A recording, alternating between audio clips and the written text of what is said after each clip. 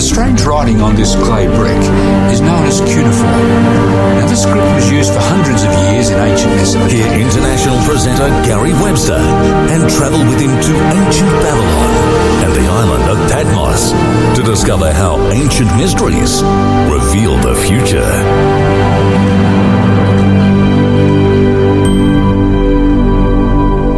All right, so America and the New World Order and you and me, today, tomorrow, that's what we're going to look at tonight.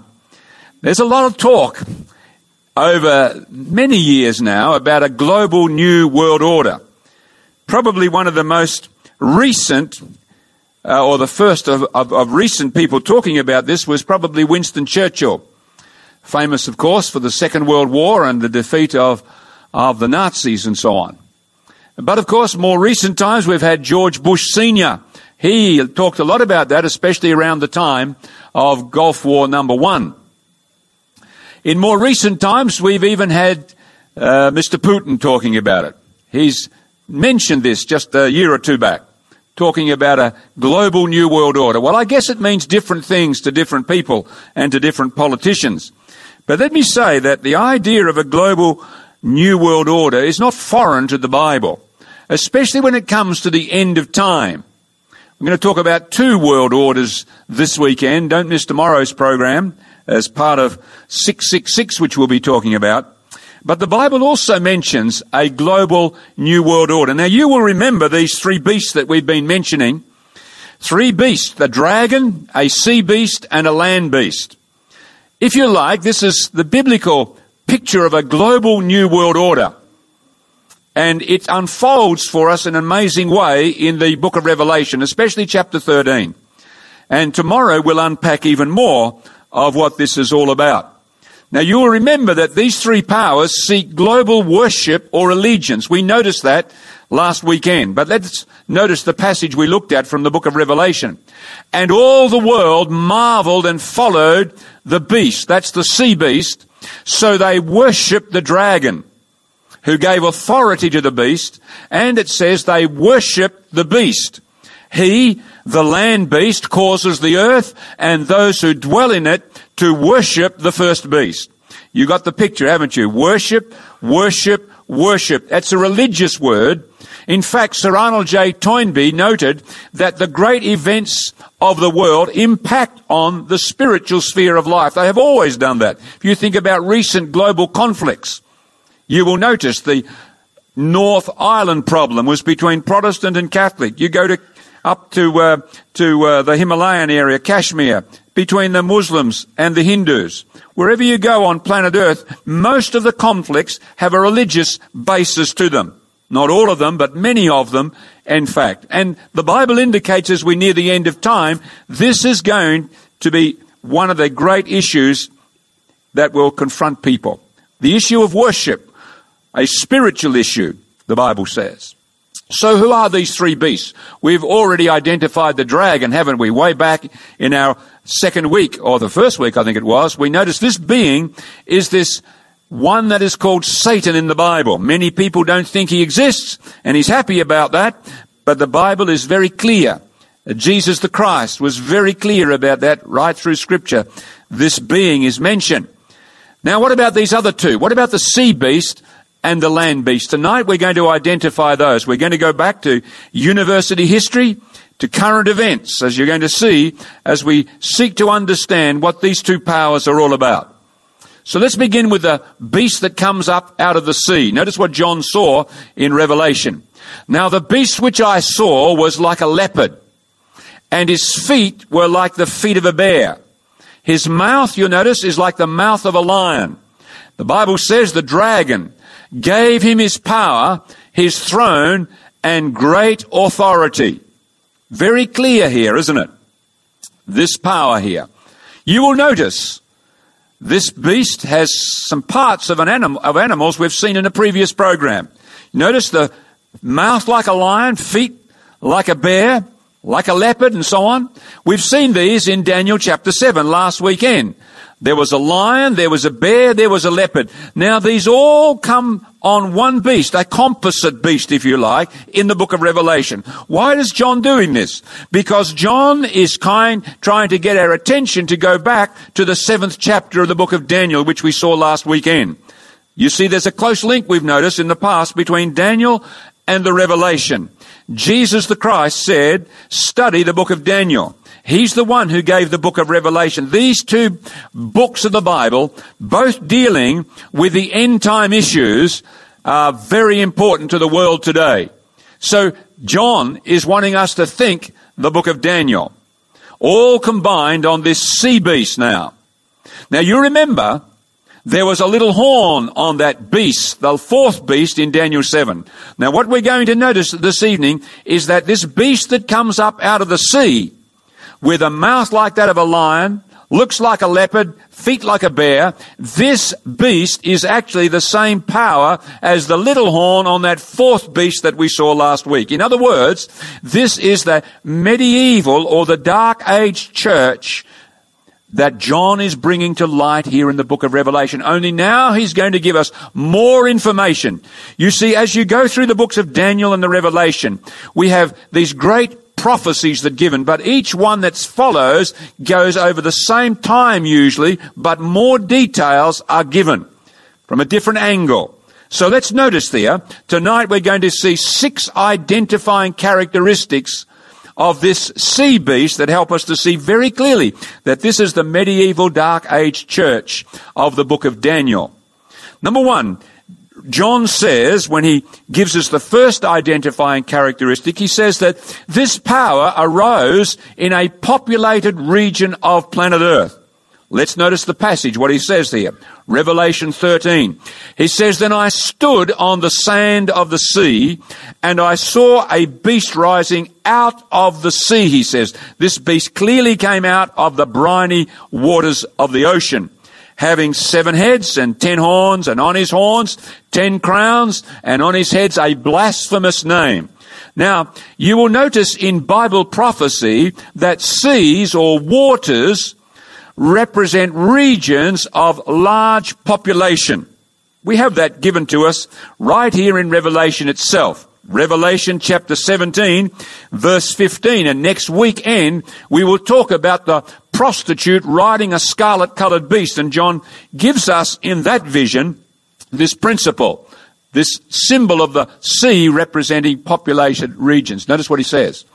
Then he said to me, the waters which you saw, where the harlot or the prostitute sits, he says, those waters are peoples and multitudes and nations and tongues.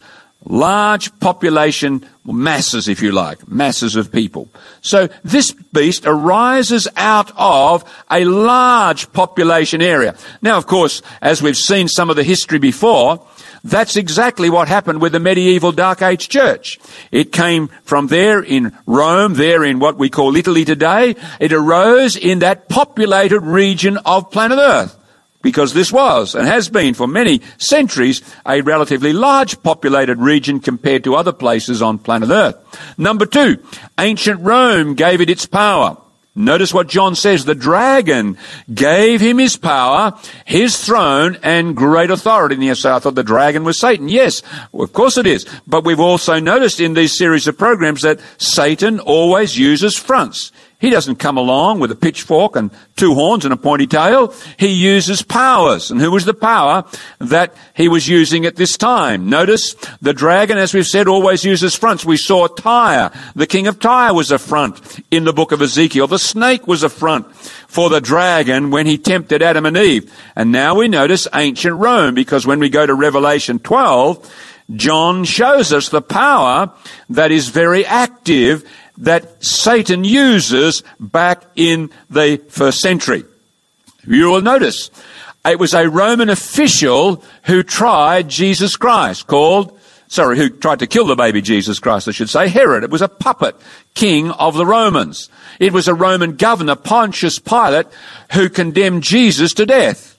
It was Roman soldiers who crucified Jesus Christ. and Roman soldiers guarded his tomb. And we noticed back when we looked at Revelation 12 that the dragon stood in front of the woman to devour the child. Was it Satan himself? No, he was using fronts, and in this case it was ancient Rome. Now it's very interesting when we go to history books. They tell us very clearly that this is exactly what took place. To the succession of the Caesars, following the Roman Caesars, came the succession of the pontiffs in Rome. When Constantine left Rome, he gave his seat or his power to the pontiff or the bishop of Rome. Notice this from Professor LaBianca, the history department of the University of Rome itself. Now you remember, we noticed a couple of times now that barbaric tribes attacked the Roman Empire in the western part of it. The western part where Europe eventually came out of. Now the Romans moved their capital to Constantinople, or made their capital in Constantinople. The first, of course, to do that was Constantine. He moved his headquarters to what we call Istanbul today. And other Caesars did the same thing who followed him. And that became the center of the Roman Empire now in Turkey. So it left a vacancy in the western part of the Roman Empire. Now that's what Stanley's history tells us. The popes or the bishops of Rome filled the place of the vacant emperors of Rome, inheriting their power and their prestige and their titles from paganism. So in other words, it was the church leaders who took over the power of the emperors who once ruled in the area of ancient Rome. You can see this very clearly even today. Here we are at the Church of St. John of Laterano. I love to come here. I bring people here when I take tours to Italy because it illustrates it very simply for us. Just up here on this top left-hand corner of this church, it's called the Church of the Popes, you can see, because of the bishops up the top there. Various bishops. You will notice this circled here. This here, it says Clemens XII, Pontifex Maximus. This man was a bishop of Rome back in the past, but you notice he takes the title Pontifex Maximus. Pontifex Maximus was one of the titles of the Roman emperors. And this title was taken over by the church leaders. Exactly, that's what Stanley is saying in his history, you see. And you can see that in different places in Rome when you visit today. You've probably seen some of these great big obelisks that they brought from Egypt. On those is oftentimes Pontifex Maximus, referring to church leaders, because this was one of the titles of the emperors of Rome. You can even see that in Pope Benedict's medallion he had struck for the anniversary of the Lateran Treaty and so on. You notice his title here, Pontifex Maximus. He takes the title. This was once one of the titles of the Roman emperors. So this is what Stanley is talking about.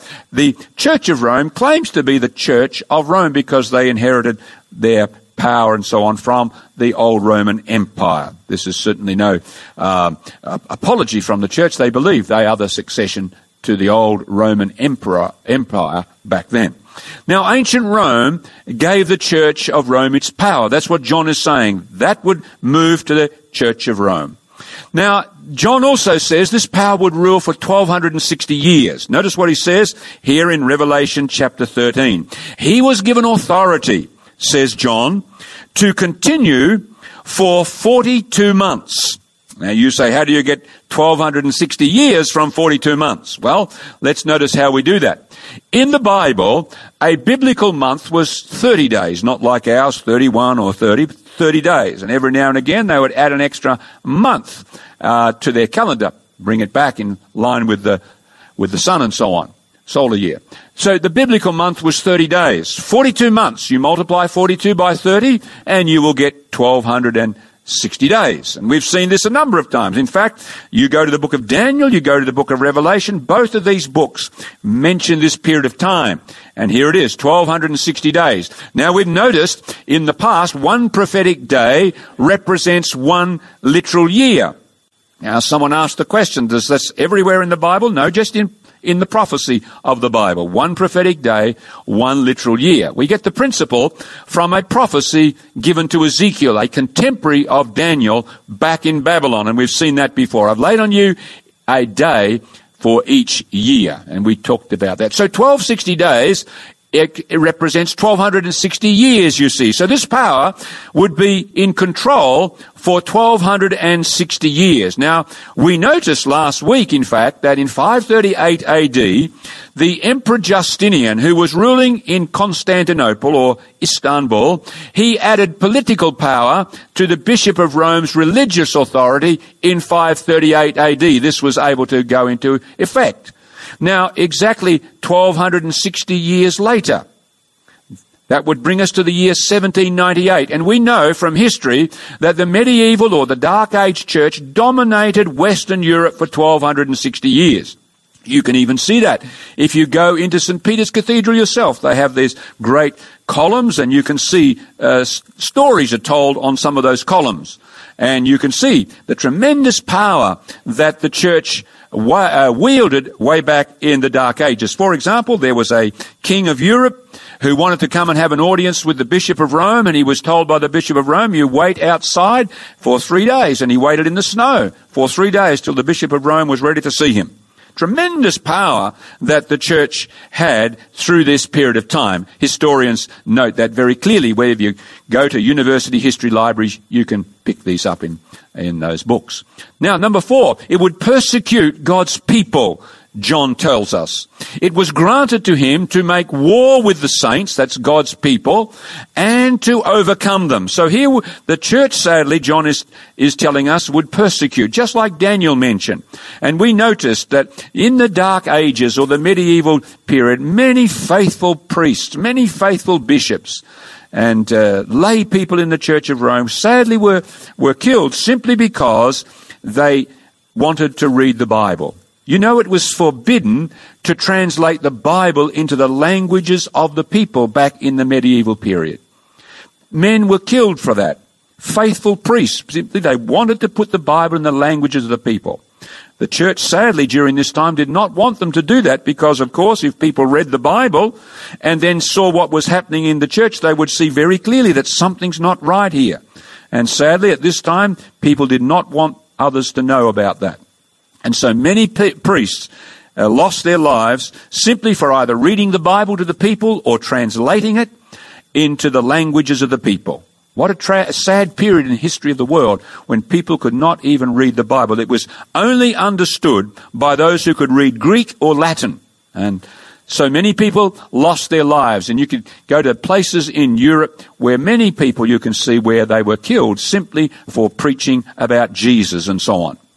Now, that's why Pope John Paul II made a very honest confession here back in a few years ago now. The act of contrition, it says in the Jubilee year, I mentioned this last week, I think, and the season of Lent, Pope John Paul confronted the Crusades, where sadly the church killed Muslims back in those times, as you remember the Crusades. The Inquisition, this is the killings during the medieval period, the Holocaust during the Second World War and so on, and the other horrors in seeking to express regret for sins committed by the Catholics or the church in the past 2,000 years. That's Time magazine. So you can see this is openly acknowledged by the church and mentioned many times in history books. Number 5, it would receive a deadly wound, John says. Notice what John said. He said, and I saw one of his heads. He says, one of his heads, as it were, as if it had been mortally wounded. A deadly wound, if you like.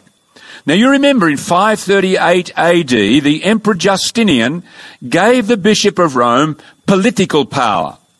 Now in 1798, we mentioned last week, Napoleon's General Berthier marched into the Vatican and captured the Bishop of Rome and exiled him to France. And I took you to Valence, where he was in prison. It's very interesting when you read the correspondence of the next Bishop of Rome, Pope Pius VII, and notice in one of his letters, he referred to this event of the capture of the Pope as a deadly wound. Even the Bishop of Rome seems to be referring back to the book of Revelation right here in chapter 13, because that's exactly where that statement comes from, a deadly wound. He referred to that capture in that way. A few years later, Garibaldi, in his revolution there in Italy, between 1866 and 1870, he caused the Church of Rome to be stripped of much of her vast lands. You see, the Church of Rome had lots of lands throughout Europe and especially in Italy, and now Garibaldi, he stripped the church of those lands and gave them back to the people, the state. The Bishop of Rome, in fact, was in reality a prisoner in the Vatican.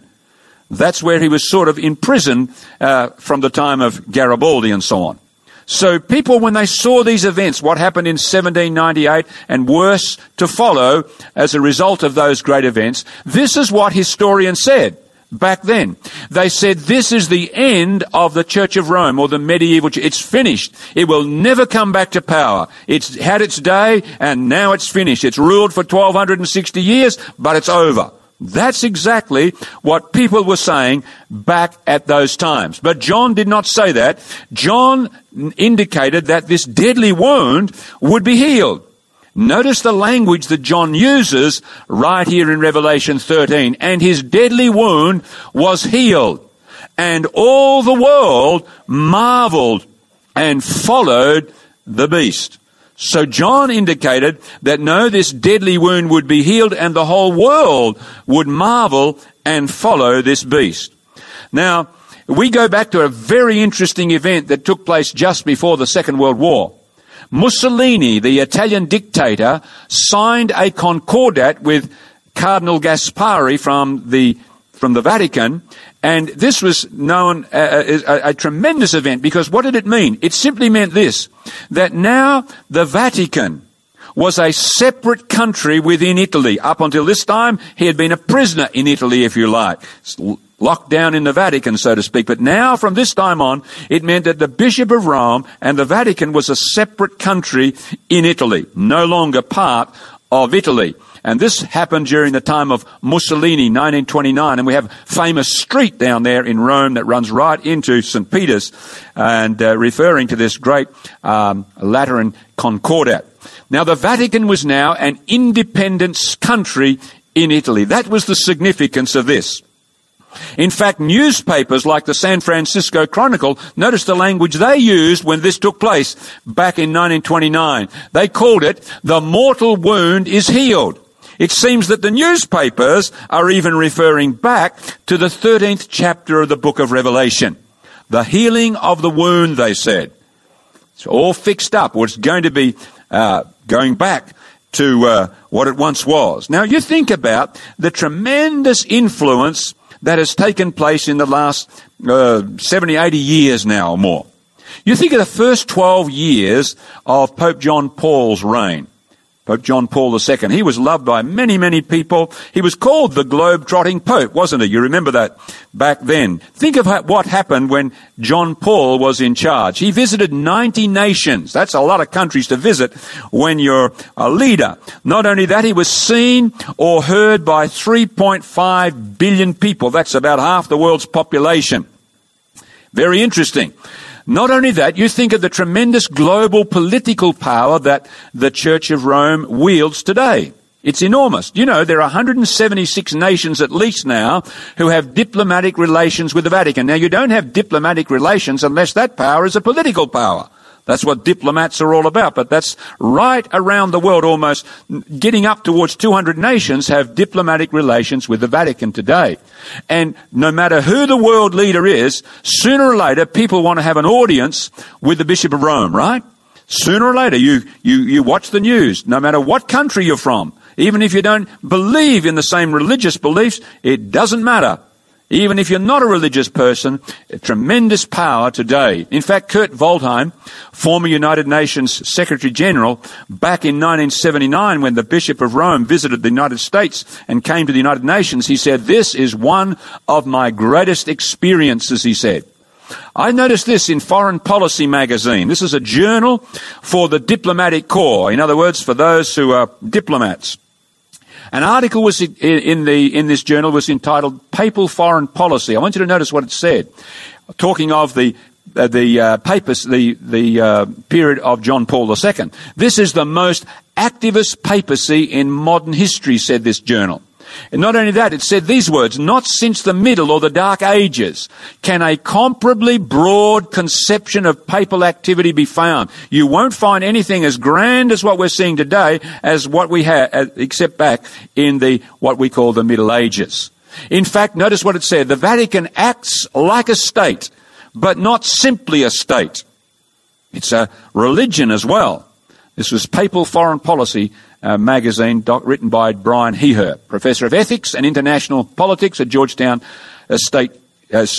University School of Foreign Service. You can see this is spoken about by people who are knowing what they're talking about here. I find this fascinating, even more fascinating. This book I have in my library called The Keys of This Blood. The reason it's significant is this is written by a former Jesuit priest in the Church of Rome and a devout member of the church today still. But notice what this man said of what was taking place during John Paul II's reign. He said, listen, in secular eyes, the Roman Church stands alone. The Pope is by definition the world's first fully fledged geopolitical leader. Now here's a member of the Church of Rome itself pointing this out very clearly, what others are saying as well. What about global religious power? We certainly see it on the political front. I mean, even our own prime ministers, when they come and go, they all generally have an audience with the Bishop of Rome and around the world. But what about on the religious scene? What are we seeing here today? I was fascinated to look at the Assisi Prayer Summit some years ago. Now, I think it's good when Christians from different groups pray together. I think that's good. I'm not against that. But I'm simply using this to show that nobody else could have pulled this off but except one man on planet Earth. No one else could have done this. You see who turned up at the Assisi Prayer Conference. 160 leaders and representatives of divergent groups of belief. Even the Red Indians showed up. The Muslims and the Buddhists showed up. You name it. People showed up at this conference called by the Bishop of Rome. Jews and Muslims were there, Buddhists and Sikhs were there, Anglicans and Orthodox Christians, Reformed churches, Protestant churches, World Council of Churches. This is amazing, but the tremendous influence of the Bishop of Rome. I am amazed at a statement like this. This is the leader, or the former leader, of the Anglican Church. Worldwide, this is the leader. Over 70 million people. For the universal church, says this leader of the Anglican Church, I renew the plea. Could not all Christians, no matter what denomination, could not all Christians come to reconsider the kind of primacy the Bishop of Rome exercised within the early church? He says, listen, in the past, the Bishop of Rome was number one bishop. Couldn't all Christians recognize that leadership? A presiding of love for the sake of the unity of the churches in the diversity of their mission. What an amazing statement from a leader of the Anglican Church. Could not we all recognize the Bishop of Rome? John was right when he said all the world would follow.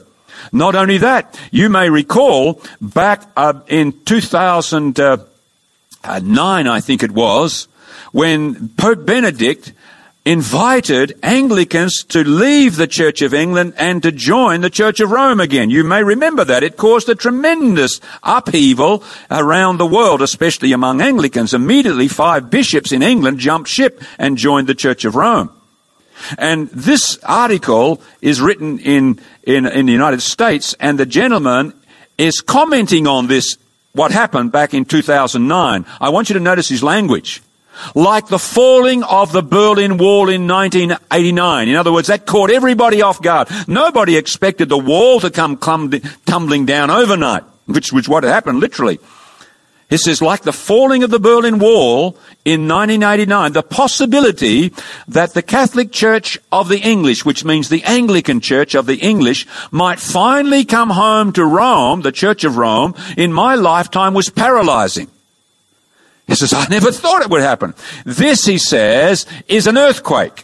The dead end of the Reformation is now apparent. What's this man saying in the Bulletin, Philadelphia's family newspaper, back in 2000? What's he saying? He's saying this is the end of Protestantism. That's what he's saying, the Protestant Reformation. It's finished. I tell you, there's some significant things happening on our planet today in the religious sphere. Now, this one, I guess, this is surprising because notice this is one of the leaders of the Lutheran Church. Of course, this is where Martin Luther came. The Lutheran Church was established as this priest was pushed out of the Church of Rome. The Protestant Reformation, says this man, was meant as a movement for reform within the one holy apostolic church. That's correct. Martin Luther did not want to leave. The moment has come, he says, when we must say that the denunciations at the time of the Reformation are no longer valid. Excuse me? What he's really saying is Martin Luther got it wrong? And yet this man is a Lutheran bishop? I tell you, my friend, something is happening in our world on the religious front. Not just politically are people following, but even religious people are moving in a new direction today, and John said that. In fact, the current Bishop of Rome, his great theme in his pontificate is unity that leads to unification. In fact, my daughter and my son-in-law were in Israel a couple of years ago, and they shot me this by their iPhone, and this is his theme, you notice here. So that they may be one. At this time, Pope Francis was visiting Israel. So that they may be one. This is his great theme of his pontificate. I was fascinated when this came out about 2 years ago. Here is one of the great leaders in what we would call the charismatic churches, the Protestant charismatic churches. Kenneth Copeland has a TV ministry, and he had a great meeting for all the different Pentecostal leaders in America a couple of years ago, and a man from the Anglican Church, a bishop of the Anglican Church, was a friend of Pope Francis and went to pay him a visit in Rome, and he said, why don't you send a message to this Protestant conference that's going to take place? And so Pope Francis, on his iPhone, sent a message. And then this was played to this Protestant leaders, at the Protestant leaders meeting. And it was basically a call for saying, listen, we're all one, we're all brothers, why don't we all sort of come close together, and so on and so forth. And a standing ovation. Now, I'm just simply pointing out something is changing, something is happening, and many people, no matter what denomination, are seeing some things. We're seeing some things happening that John talked about. How did John put it? And all the world marveled and followed. If ever there was some true words today, if ever you want to see that something is taking place today, these are clear words. A deadly wound, and even the Bishop of Rome recognized that. A healing of a wound in a newspaper recognizes. Now we see today that politically, religiously, the world is moving in a very interesting direction that John had predicted so long ago. What about the beast from the land now? That's the beast from the sea. It's very clear. 6 clear identifying characteristics. John gave those 2,000 years ago. How did he know? And we're seeing it today. Because the Bible is no ordinary book. Its prophecies are dependable. We've seen those dealing with ancient civilizations, but here we have one happening right under our noses today, my friend. God's word is so true. Its prophecies are so dependable. Now the second beast. The beast from the land. John tells us as we go to see what he has here. Then I saw another beast, John says, coming up out of the earth. First one came up out of the briny ocean, remember? This one's coming up in a contrast place. He comes up out of the earth. He had 2 horns like a lamb, so it looks pretty good, but he spoke like a dragon, John says, in this concerning this beast. Now, this beast here now that we're going to look at, this beast represents Protestant United States of America. And now I'm going to show you from the book of Revelation another 5 clear identifying characteristics. Number 1, John says it arises in a relatively unpopulated region, I should say. How do we get that? Let's go back. John says, then I saw another beast coming up out of the sea. Remember the first beast, what? It came up out of the land. This one comes up out of the land. The first one came out of the sea. We notice that by going back to Revelation chapter 17, verse 15, that the seas represents large masses of people. large population areas. But this one is not coming up out of the sea. He's coming up in contrast to the sea, the land, the very opposite, a relatively unpopulated region. Now let me talk about America for a moment. This is History 101 of the United States of America. Pilgrim Fathers. Numbers of people started to migrate, if you like, from the old world, which was Europe, to the new world back in the 1600s. The Pilgrim Fathers came here in 1620. Why did they do this? Because of religious intolerance in the old world. People were being persecuted because they had a Bible. Bibles were being burnt. The Bishop of Durham burned some 3,000 Bibles on one occasion that had been translated into English by William Tyndale, a great man of God. Now, people didn't like to be under that persecution, so many started to move to what we call the New World, the Americas, North America especially, as far as we're concerned here. This is where they migrated to. The Pilgrim Fathers came here. 1620, they migrated to this place themselves. Now, at this time, when they migrated, there were only about 1 million Native Americans in 1620, when these people, the Pilgrim Fathers, moved from England and from Holland, where they began. 1 million people on that vast area, where today, of course, there's over nearly 300 million people living there today. A very relatively unpopulated part of the planet compared to the old world of Europe. Now, even when they had the War of Independence, it began in 1776, there were still only 3 million people on all of North America.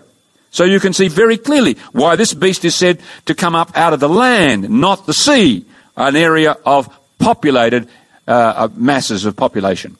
Number two, it arises around 1798. John says, "Then I saw another beast coming up out of the earth." Why does he say then? Well, we must look at the context. You will notice this is Revelation 13:11. What's been happening in the previous verses that John should say then, at that time? Well, let's go back and look at what he's just talked about. He's talking about the sea beast in verses 9 and 10. He, the sea beast, who leads into captivity, he will go into captivity.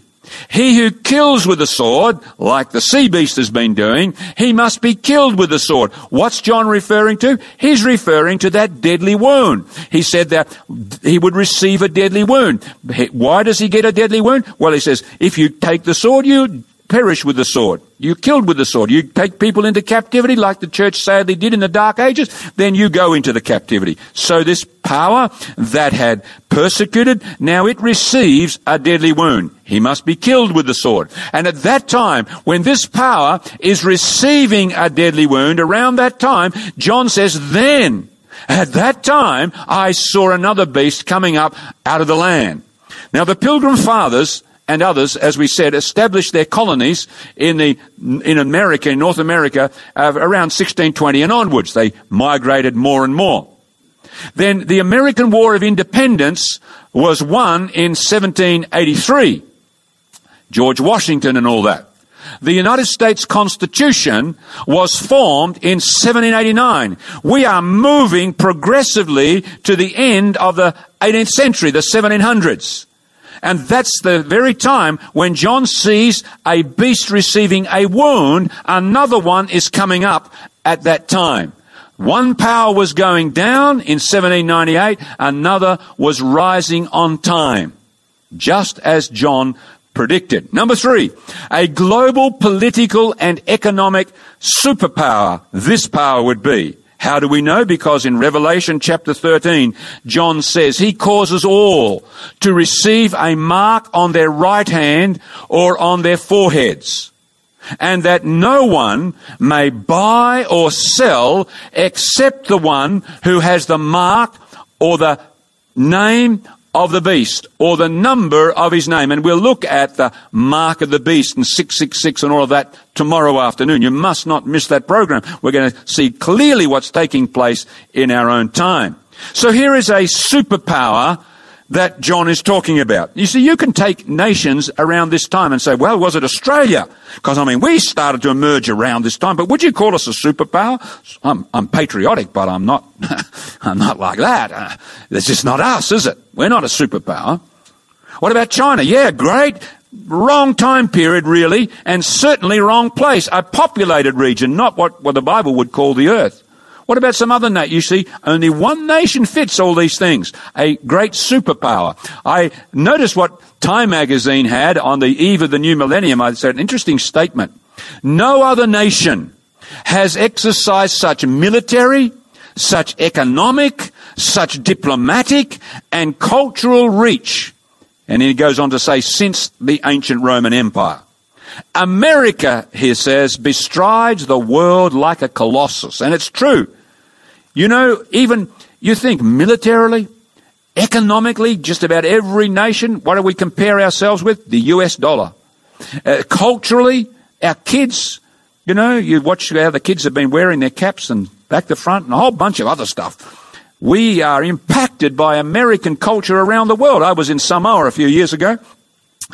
I was teaching in Fiji, and we used to have these conferences, and we went to Samoa, and this dear lady, doctor of education, and she was bemoaning the fact that Samoan culture was changing to be like Western culture. And she was saying, we've got to change it. I thought, nice try, lady, but try it when the kids and everybody's watching Hollywood and so on, you're up against it. If you're trying to think you're going to stop this cultural tidal wave, tsunami that's sweeping the world, no matter where you go. I go to the Middle East, it's the same thing there.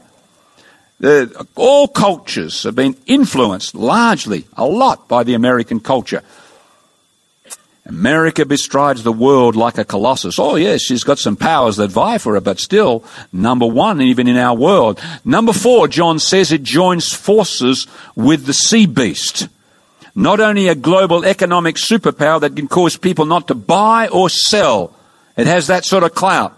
John says this power joins forces with the beast from the sea. He exercises, John says, all the authority of the first beast in his presence, and causes the earth and those who dwell in it to worship the first beast, whose deadly wound was healed. So here, these two powers are going to work together, God says, as we near the end of time, in quite a significant way. The two coming together, and one trying to push the agenda of the other. You may have read the article on front page, the cover story of Time magazine back around 1989 when the Berlin Wall came down and communism collapsed in Europe. Holy Alliance, Time magazine, what were they saying? They were telling us, showing us how that it was an alliance between the Vatican and Washington that brought down East European communism. You remember, started in Poland there because 95% of the people in Poland belonged to the Church of Rome, and America lent its political aid and its help to the Vatican, and together they caused the East European communism to collapse. The Holy Alliance. Incredible. I think probably this is one of the most significant pictures you will ever see today that illustrates right what we're talking about tonight. Here we have past presidents of the United States of America. George Bush Sr., George Bush Jr., Bill Clinton, kneeling in front of the coffin of Pope John Paul himself, lying in state there. Now, think about it. This image. Here is Protestant leaders of Protestant America. There they are, paying homage to a former bishop of Rome, a country that started because people wanted to get away from religious intolerance in the old world, move to the new world, and here we have this incredible picture which says it all and summarizes very much what John is talking about in this point. We are seeing even these two powers coming closer together as time goes on. Number 5, it makes an image of the beast, John says. This beast from the sea forms an image of the beast from the land. Bible says, he deceives those who dwell on the earth by those signs or miracles which he was granted to do. You mustn't miss the program next week. Global demonic dimensions, night cry. We will drop in on some of these incredible things that are taking place today. These signs and wonders which he was granted to do in the sight of the beast. Telling, he says, those who dwell on the earth to make an image to the beast, who was wounded by the sword and he lived. Now, if you've done any history on the medieval church, you will know that the medieval church gained its power in the Dark Ages because of a church-state alliance. It allied itself to the government. That's how the church was able to wield such enormous power. They used religion to manipulate political leaders. Let me give you an illustration just quickly. In the old world, in the medieval period, sometimes the church would put a city under what they called interdict, which simply meant if the political leader wasn't following what the Bishop of Rome wanted him to do, they could sometimes say interdict, which meant this: no baptisms, no burials in churches, in church grounds, no weddings and so on, and all of this. In other words, they would shut the city down religiously. Now, of course, the people who were very superstitious in the Dark Ages, they would say to the leader, you better toe the line or we're going to oust you. And this sort of thing happened often in the medieval period. By the way, that's why the French Revolution took place. Because the bishops of the church in France were in bed with the political leaders, if we can put it that way. They were both feathering each other's nests, and the people finally said, we've had enough. And they rebelled against the government, and they rebelled against the church, and that's one of the reasons we have the French Revolution. It attacked the church and it attacked the state because of this alliance. So the state and religion got together, and that's how the church was able to wield enormous power in the Dark Ages itself. Now, John says, as we near the end of time, that's what's going to happen in Protestant America. That great nation who started off with two horns like a lamb is going to speak like a dragon. In other words, it's going to turn as time goes on. Now, you may want to think about this for a moment. Protestant America, as it's going to form an image to the beast of Rome, something similar. You will notice on this beast, John says, we read it earlier, then I saw another beast coming up out of the earth. He had two horns like a lamb, and he spoke like a dragon. In Bible prophecy, the horns represent strength. Sometimes they represent a power itself, but it represents the strength of something because they push with their horns. You read that in the scriptures. All right.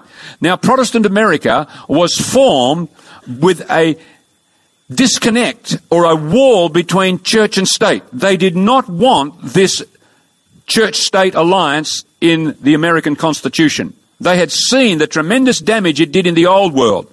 By the way, the same thing happened in Russia. That's why the Tsars were in bed with the Orthodox Church leaders, and that's why communism actually came to power, because the people there said we've had enough as well, back in the early 1900s. A wall between church and state. You see, the American Constitution said this, or the pioneering fathers in their Constitution said, we want religious freedom. Freedom of conscience to worship how you want to worship. If you want to be a Muslim, be a Muslim. We won't bother you. If you want to be a Roman Catholic, be a Roman Catholic. We won't bother you. Want to be a Baptist? Want to be an atheist? That's your business. Religious freedom. Now, that was a new idea, because in the old world, if your king was a Baptist, you had to be a Baptist. If he was an Anglican, you had to be an Anglican. If he was a Catholic, you had to be a Catholic. That's the way Europe operated. No freedom of religion back in the medieval period, and as it came on into the Protestant period as well. There was no such thing as religious freedom. But this country said, we want to guarantee that. And they also said, listen, the people can choose their own leaders. We call it democracy, civil freedom. People choose their political leaders, because in old world Europe, the old world, I should say, if you got a stupid king, you had to suffer that stupid king. He was the next one on the throne. You didn't get to choose your leaders, but now this country said the people will choose their leaders, and we call it democracy today. And keep the two separate was the American Constitution. This is what we see. But today, even today, we are seeing this idea of a separation between church and state in that great country is starting to unravel in the thinking of many people today. In fact, let me just share with you a statement from one of the former Chief Justices of the Supreme Court. This is what he had to say about this. He said the wall of separation between church, state and church and state, he says, it's a metaphor based on bad history. I don't believe that idea. No, let's bring the church and the state together is what this man is advocating. And there are many today in Protestant America, including Protestants, who are pushing for that in that great country today. Protestant America, John says, we have not yet got there. Protestant America will form an image of the beast, and then you will see religious intolerance, because wherever you have the church and the state linked together, let me tell you, religious tolerance follows. That's what the problem is in some Islamic countries, like Iran, for example, and other countries, because the church and the state are together, and the church uses the government. And it happened in Christian countries in the past as well, in Europe and so on. Whether it be Protestant or Catholic, it doesn't matter. When you combine church and state, you will always get religious persecution and intolerance, no matter what the religion, no matter what the place. There is today a growing bond between Rome and Protestant United States of America. Just watch this space, my friend. We are seeing it take place today. When I see these things from the Bible, it says to me, Jesus is coming soon. We are almost home, my friend. We are moving very rapidly to the final events portrayed by John. I remember when I was living in Canberra, my family was living in Canberra, I used to have to go down south of Canberra. And when you come from the south of Canberra and you start to climb the hill, you start to look over, and I could see the lights of Canberra way off in the distance, and I knew I was nearly home. And it was a good feeling late at night. I'm getting home. I'm getting home. I want to tell you, my friend, when we see this prophecy, it says to us, we're getting home. Jesus the Christ will soon come to take his people home. Sadly, most people will worship the beast's image. You see, if you worship the beast's image, John says, then you worship the beast. And if you worship the beast, you worship Satan. That's what this thing is all about. That's why God's got it in this book. Not so that he can point fingers at this, that, and the other thing, but so that you and I might know, so that when these things come to pass, we might believe this book and we might not worship Satan. That's what this thing is all about, my friend. That's why God exposes this. That's his clear reason for sharing prophecy. Now, how can you and I go against the crowd? Because most of the people, John said, all the world followed and marveled after the beast. How can you and I go against the crowd so that we worship Christ and not Satan?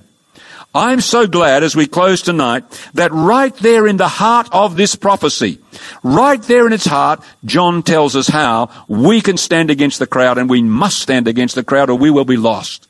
How can we stand against the crowd? Look at these words. All who dwell on the earth will worship him. That's the sea beast, whose names have not been written in the book of life of the Lamb, slain from the foundation of the world. Do you see it there? In the heart of this great chapter, John points us to Calvary.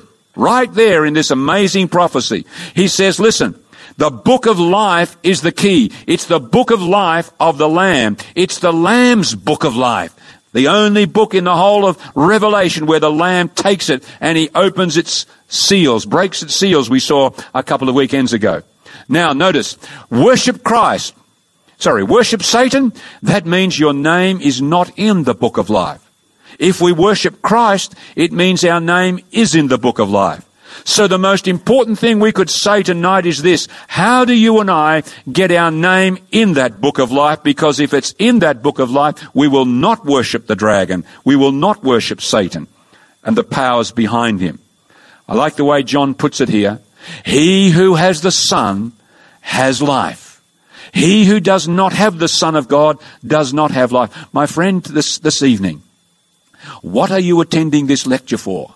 Are you here because some curious interest in prophecy or history or the past? My friend, God has a greater thing that you're here for. You're not here by accident. God wants you to accept his Son. Because if you have the Son, you have life. There is a showdown coming, as we're going to see, and only those who have the Son have life, meaning they have their name in the Lamb's book of life. God wants us to accept Jesus Christ, to put our faith in him, because when we put our faith in him, we have life, and our name goes in that book of life. But not only that, John tells us in this book, names can be taken out of the book of life. If you were here on that program, on this incredible book that we saw in Revelation 5, you will remember names can be taken out because the Bible says if anyone takes away from the words of the book of this prophecy, God shall take away his part out of the book of life. Yes, names can come out of the book of life. So the question then is this: how do you keep your name in that book? Let me show you how you keep your name in this book of life. It's very simple. Jesus spelt it out to us as we close. Abide in my love. In other words, stay with me. How do you stay with me? He said, if you keep my commandments, you will abide in my love. Just as I have kept my Father's commandments and abide in his love. This is the way. If we follow Jesus, we will stay with Jesus. How do you follow it? You obey whatever Jesus tells you. My wife is here tonight. You imagine if I say to my wife every day, sweetheart, Marilyn, I love you. She says, can you put the garbage out? I say, I don't do garbage. I'm not into that stuff. So she says to me another day, she says, honey, can you wash the dishes? Sorry, I'm not into dishes. That's not my thing. And everything she asks me to do, I say no. Do I really love her? Well, of course I don't. You see, obedience, even though sometimes we don't want to do a thing. Who wants to mop up all the sick when someone you love has been spewing all over the place? You know what I mean? But we do it because we love them. And when we do something because we love, it actually draws us closer, does it not? That's what Jesus is saying. If you love me, if you keep my commandments, you'll stay in my love. That's how you continue the relationship. So how do you get your name in the book? We accept Jesus. How do you keep your name in the book? We follow Jesus. No matter what he says, do this or stop doing this, that's what we do. And that's how we stay. And that's how we will not worship Satan. Follow, obey Jesus Christ. I like the story as we close about that Negro guy. Great Big Joel was his name. He was on the auction block. You can see one of these auction blocks here where they put the slaves on back in the southern part of North America when the slave trade was really going. They'd put them on this stone here, this little, like a, pedestal, and they would sell them off to the people who came to buy them. Well, Joel was on the auction block one day and he was being sold. And every time that the people bid, he would look at them in the face and say, I won't work. I'm not going to work. Every time the bid went, that was his word. I won't work. I won't work. And finally, an elderly white-haired gentleman won the bid. And as he was led away, Joel was led away by this man. He said, I won't work. Anyway, the guy took him to his home, back to his homestead, nice place. And the man said to him again, Joel said, I won't work. I'm not going to work. He said, Joel, I did not buy you today so that you could be my slave. He said, I bought you today so that you could be a free man. He said, there's a little house here. It's your house. You're a free man. Now, Big Joel could not believe his ears. He looked at that silvery-haired old man and he looked him in the face, wondering just what was going on here. And then out of his mouth tumbled these words. He said, Master, I will work for you for the rest of my life. You see, my friends, it's love that makes the difference. When we see that God has loved us so much that he died for us, we are prepared to follow him wherever he leads. Let's bow together in prayer, shall we, as we close. Father in heaven, tonight, we have seen one of the most amazing prophecies because if we have eyes, we can see this is talking about what's happening in our world today. We see it on the news from time to time. Father, we thank you for bringing us here. We're not here by chance. We're not here by accident. You loved us and you knew that we needed to hear these things. That's why we're here. Oh, Lord God, we pray that you will open our hearts and our minds to your great love. Thank you for these prophecies made 2,000 years ago, and we are seeing them today. We believe that there is a God and that God loves us. Thank you, Father, that you have a great heart for everyone on this planet. Tonight, our heads are bowed and our eyes are closed. If you want to say tonight, God, I want to be ready for that return of Jesus Christ, just raise your hand tonight. heads are bowed, eyes are closed, but you want to say, Lord, I want to be ready for the greatest event that's soon to take place when Jesus Christ comes again. I want to be on your side. I want to have my name in that Lamb's Book of Life. Just raise your hand tonight. Father, you see our hands. You care about us. Thank you so much, and thank you for these prophecies. In Jesus' name, amen.